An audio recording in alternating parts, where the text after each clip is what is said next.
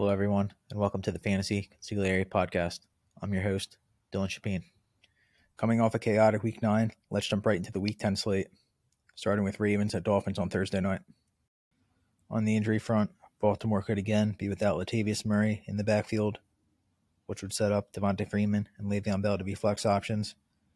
And Sammy Watkins, although I expect him to play, not suiting up again, will allow Rashad Bateman to be a strong flex against a Dolphins defense that hasn't been great against the pass. If Murray does end up playing, he'd be a low-end RB2 flex option, but if not, Freeman is probably the guy, and I currently have him ranked in the top 30 at running back. For the other backfield, Myles Gaskin handled 26 touches from Miami, and although he was limited to 34 rushing yards on 20 attempts, the Dolphins have pivoted towards him as a clear lead back since returning from London, with touch totals of 19, 15, and 26 over the past 3 games. Baltimore hasn't been great against the run, so Gaskin should be a volume-based RB2 option. For the passing attack of the Dolphins, it sounds like Tua Tagovailoa could be out another week with a finger injury, but Jacoby Brissett is good enough to get the ball to Mike Gesicki and Jalen Waddle. Baltimore is allowing the second most fantasy points per game to opposing tight ends, so I have Gesicki as my tight end 4 for Week 10, and I like his chances to find the end zone for the third time of the year.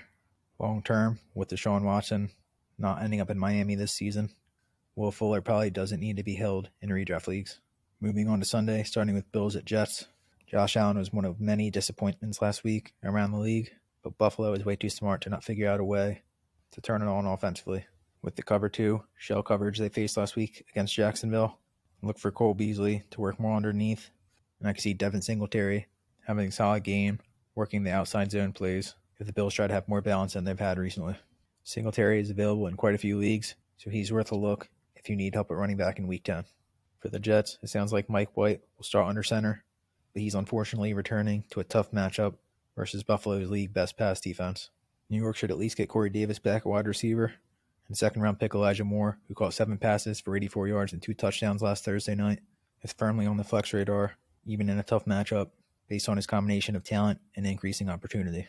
I expect the Jets will use Davis and Moore as their top 2 wideouts the rest of the way. Next up, Tampa Bay at Washington. Tom Brady is my top quarterback play of Week 10, even with the expectation that Antonio Brown might miss another game.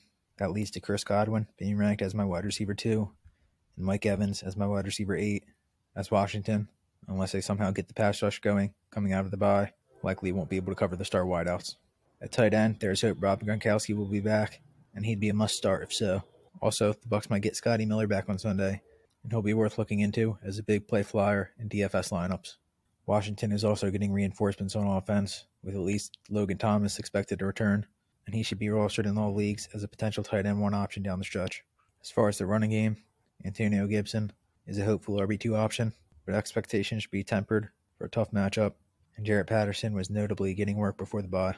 Hopefully the week off has Gibson looking more like himself, but this probably won't be the spot for a big game. Now for another NFC South versus NFC East matchup, Falcons at Cowboys. Matt Ryan was excellent last week with 343 passing yards and 2 touchdowns against the Saints, and I like his chances to stay hot in a probable shootout. No Calvin Ridley hurts, but Ryan's an extremely accurate quarterback, and he's showing the Falcons should be counted out. I like him as the low-end QB1. For the Cowboys, last week was the throw-out-the-tape game, and you should obviously continue playing the studs. That said, I think we could see more balance, and in turn less passing, even if Michael Gallup returns, as the Cowboys have been at their best, featuring Elliott and Tony Pollard, while playing strong defense, so we'll see if they can pick that back up on Sunday. Overall, I say this game is pretty self-explanatory. If you have Cordero Patterson and Kyle Pitts are playing them for the Falcons, and the studs for Dallas, Dak, Elliott, CeeDee Lamb, Amari Cooper should all bounce back, and Tony Pollard is worth considering as a standalone flex option. Next up, Saints at Titans. Sean Payton sounds like he'll drag out his quarterback decision to keep Tennessee guessing, but even if it's not this week, I'd expect eventually Taysom Hill will take over as a starter. Last week, Hill completed both of his passes for 33 yards, and I believe he leads the league in completion percentage since the start of 2019 or 2020. Either way, he's acquitted himself well at the controls of Peyton's offense, and the rushing upside makes him a clear QB1 option if and when he enters the starting lineup. At wide receiver, I guess New Orleans will be an option for Odell Beckham Jr., but I think a team I'll get to later will be the one to either claim or sign him. So Marquez Callaway, who scored a touchdown last week, will likely be the number 1 wideout the rest of the way. Draquan Smith would have been a better fit with Jameis Winston, so I'm lower on him with either Simeon or Hill under center. On the Tennessee offense, I know Chris Collinsworth was complaining about the way Adrian Peterson ran last week, but he's always been an upright runner. And the most encouraging part of the performance was the fact that Tennessee didn't hesitate to give him touches. He handled 10 carries and caught a pass after just a few days with the team. So Peterson should be viewed as an RB2 option the rest of the way. This week will be tough against the Saints, so downgrade him some. We'll have the goal line carries in the offense, and boxes won't be as stacked as they were for Derrick Henry with A.J. Brown and Julio Jones on the outside. Also, I think we'll continue to see Ryan Tannehill use his legs more, and there are some easier matchups coming up on the schedule. Next week versus Houston, then Week 14 versus Jacksonville, Week 16 versus San Francisco, all games at home. So Tannehill could be someone to consider mixing and matching depending on matchups with another borderline QB1 option. Going to another couple of teams in the AFC South, Jacksonville, Indianapolis. Jonathan Taylor's again the overall RB1 option in the Week 10 rankings. He had 33 fantasy points last week in half PPR leagues. The Colts sitting at 4-5 should know that Taylor needs to be featured every week, and the hopeful return of T.Y. Hilton could open things up even more. Still, Indy loves to throw the ball, so one should be a top 15 play at quarterback. Jacksonville eliminated the Bills last week, but Indy's balance will lead to them needing to play different coverage than they did against Buffalo. For the Jaguars offense, James Robinson sounds like he'll be back, and he's probably the only guy to consider for this road matchup. Laviska Shenault hasn't been great, moving to the outside more. Marvin Jones hasn't really seen an uptick in targets or production with DJ Chark out.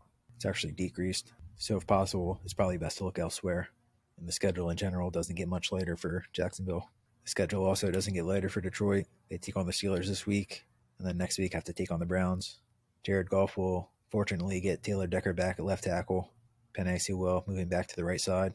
But the weapons on the outside simply aren't high enough caliber for Goff to be successful. We know wide receivers always deep, and you're probably better off going with someone in a more explosive offense. So DeAndre Swift, Jamal Williams, if healthy, and TJ Hockenson are really the only Lions worth starting. For the Steelers, Najee Harris is looking like a every week top 5 consideration at running back. He's our RB4 on Sunday. The Lions would be a team that they could maybe blow out, but Pittsburgh isn't really built to blow teams out. So Harris should see a heavy workload. And I also like Deontay Johnson to bounce back following a quiet game on Monday night. Overall, he's not a great matchup for Detroit's cornerback group, so Deontay should be a high upside wide receiver too. Behind him, Pat Freiermuth has turned into Big Ben's favorite target. Chase Claypool's dealing with some sort of injury that happened on Monday night. But even if he plays, Freiermuth has turned into the preferred target in scoring territory. So like Kyle Pitts, he's a rare rookie tight end to be worth tight end 1 consideration almost every week. And that will be the case on Sunday. Now for the final 1 p.m. game, Browns at Patriots. News came out that Nick Chubb and Demetric Felton have been placed on the COVID list. Chubb will have a chance to get cleared and play on Sunday if he could get 2 negative tests 24 hours apart. But the way protocols have gone, I'd say that's unlikely. If it was up to me, the whole pandemic would be over. They wouldn't test or anything, but I won't get into that. On the field, Dearness Johnson is likely in line to be the lead back for Cleveland. He'd be a definite top 15 option, if not an RB1.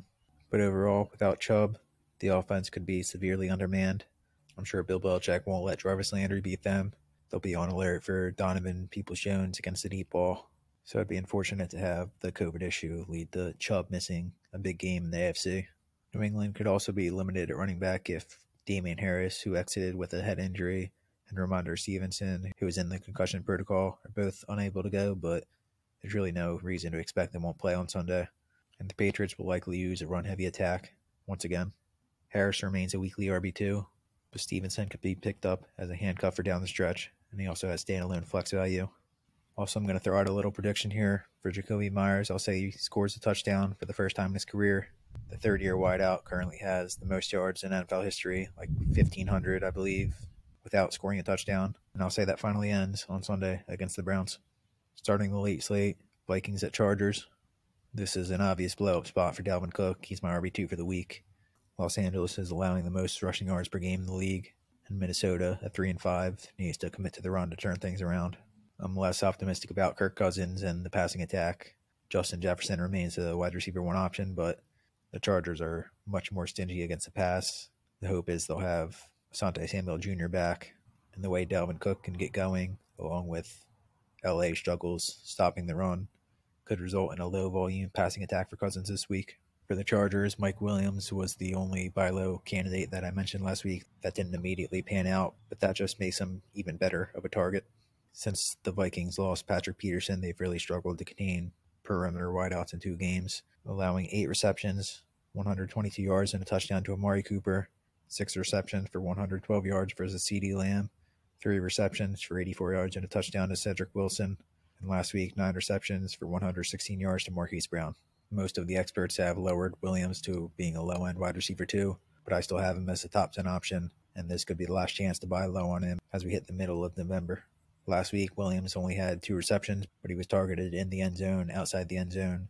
He connected on the big play, so it's not like the opportunities have suddenly fallen off since the hot start. I'm anticipating a huge day on Sunday. And along with that, Justin Herbert should again be a top 5 option at quarterback. Not many had him in the top 5 last week. We did on wolfsports.com, but he was much more sharp coming off a tough game against New England, and hopefully that carries into next week and beyond. Next game, Panthers at Cardinals. Arizona was able to win with Colt McCoy under center last week. That could lead to them really making sure that Kyler Murray is fully healthy for a hopeful playoff run. But if he does play, Murray, I would say, gets a slight downgrade, might be less mobile than usual, and the Panthers still have a tough defense, especially with Stephon Gilmore at quarterback, who could see a lot of DeAndre Hopkins if Hopkins is cleared to play on Sunday. So I'd be lower if they return on both Murray and Hopkins compared to their usual outlooks. For running back, obviously much higher on James Conner. He's an RB1 play. He has the league lead in touchdowns through 9 weeks. Also for deeper leagues, don't sleep on Eno Benjamin. I liked him coming out of Arizona State. He hasn't really gotten a shot, but he did last week and promptly trucked a defender for his first career touchdown. Benjamin is a similar player to Chase Edmonds, and I don't think the Cardinals will want to overwork Conner. So the second year back is on the flex radar.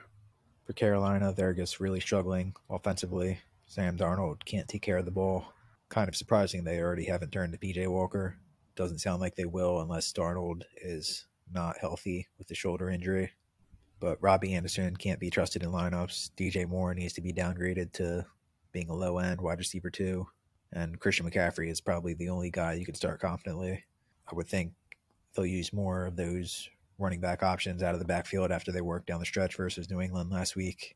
I don't know why they got away from it or didn't use it early. But McCaffrey should be back to being a high-end RB1 option. Moving on, Eagles at Broncos. Jalen Hurts hasn't been able to have that fourth quarter magic over the past 2 games. They were close last week, able to run the ball. And 2 weeks ago, they obviously played from ahead in their blowout win over Detroit. But this week, I could see the Broncos having trouble defending both the run in terms of the running backs, Jordan Howard and Boston Scott, and then Hurts getting on the edge for the zone read keepers or quarterback scrambles. Also, the Broncos won't have rookie Patrick Surtain at cornerback, so I'm hopeful that Hurts can get back to over 20 fantasy points after back-to-back quieter games. For Denver's offense, they made it a point to try to get Jerry Jeudy going last week, but his big play effectiveness has dropped compared to his rookie season when he averaged 16.5 yards per reception. Now he's averaging just 11.3 yards per reception. The Eagles can be prone to chunk plays, but something tells me Tim Patrick might be the guy to make some plays against them, and Jeudy could contend with Darius Slay, so that's something to keep in mind. For the running game, Javonte Williams had his first 100-yard day last week, 17 carries for 111 yards. But Melvin Gordon actually handled more touches, 21 carries for 80 yards and a touchdown. So it looks like this is going to remain a split. I mentioned last week maybe Gordon could be traded or Denver could simply give the rookie more touches. But they're sitting at 5-4 now after a big win over Dallas. And Vic Fangio probably won't be unleashing Williams completely with the Broncos right in the AFC West race. That said, both Gordon and Williams are talented players, and they're both ranked as RB2 options once again. For the Philadelphia running backs, as stated, I could see the linebackers having trouble distinguishing some of the zone read keeper stuff. So Jordan Howard should be viewed as a low-end RB2 flex option, and hopefully the Eagles stick with him even when Miles Sanders is ready to return in a couple of weeks. For the final 4 p.m. game, Seahawks at Packers. Seattle is getting serious reinforcements in Russell Wilson, potentially rookie D. Eskridge, and hopefully Chris Carson with his neck injury. Wilson obviously play him as a QB1 this week and the rest of the way. And I'm optimistic about Carson. He sounds determined to get back on the field. I know neck injuries are tricky, but the fact that he's even returning to the practice field on Wednesday is a great sign. And if they're the team to get Odell Beckham Jr., then that will really open up some rushing lanes for Carson or Alex Collins or whoever's getting touches. So if you're open to taking a risk, Carson could be a strong buy low option as a hopeful RB2 down the stretch. For Beckham, we're still a few hours away from waivers. By the time the episode is released, we'll probably have an idea if he was claimed or not, or where he might land.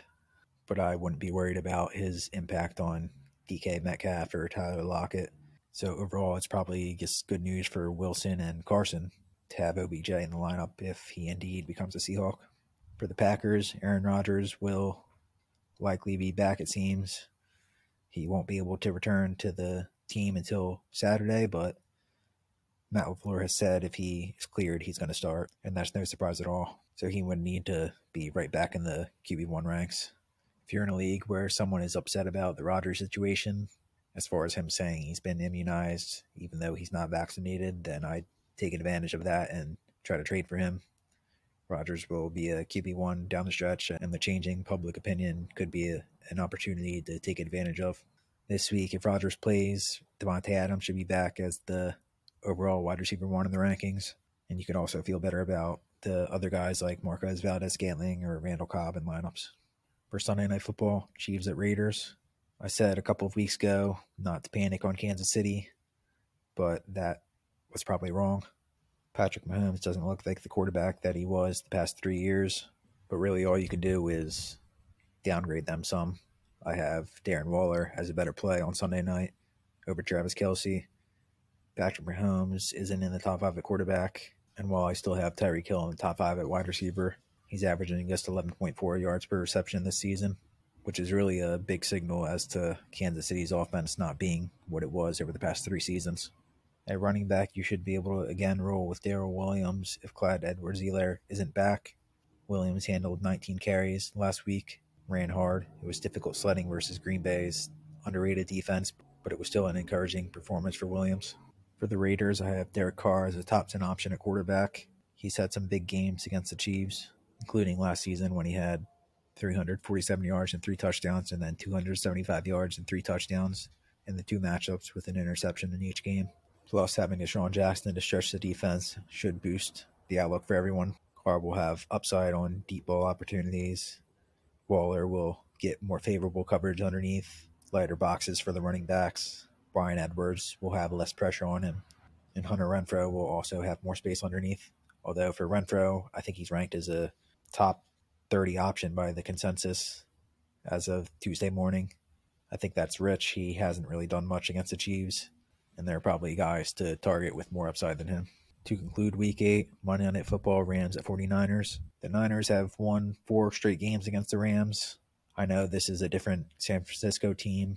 I'm personally convinced that Kyle Shanahan wanted to draft Mac Jones and was somehow convinced not to, and that seemed to put a drain on him this season. It's strange that they activated Jeff Wilson last week, and I don't think he even played a snap. He definitely didn't get a touch, so that's good news for Elijah Mitchell's rest of season outlook.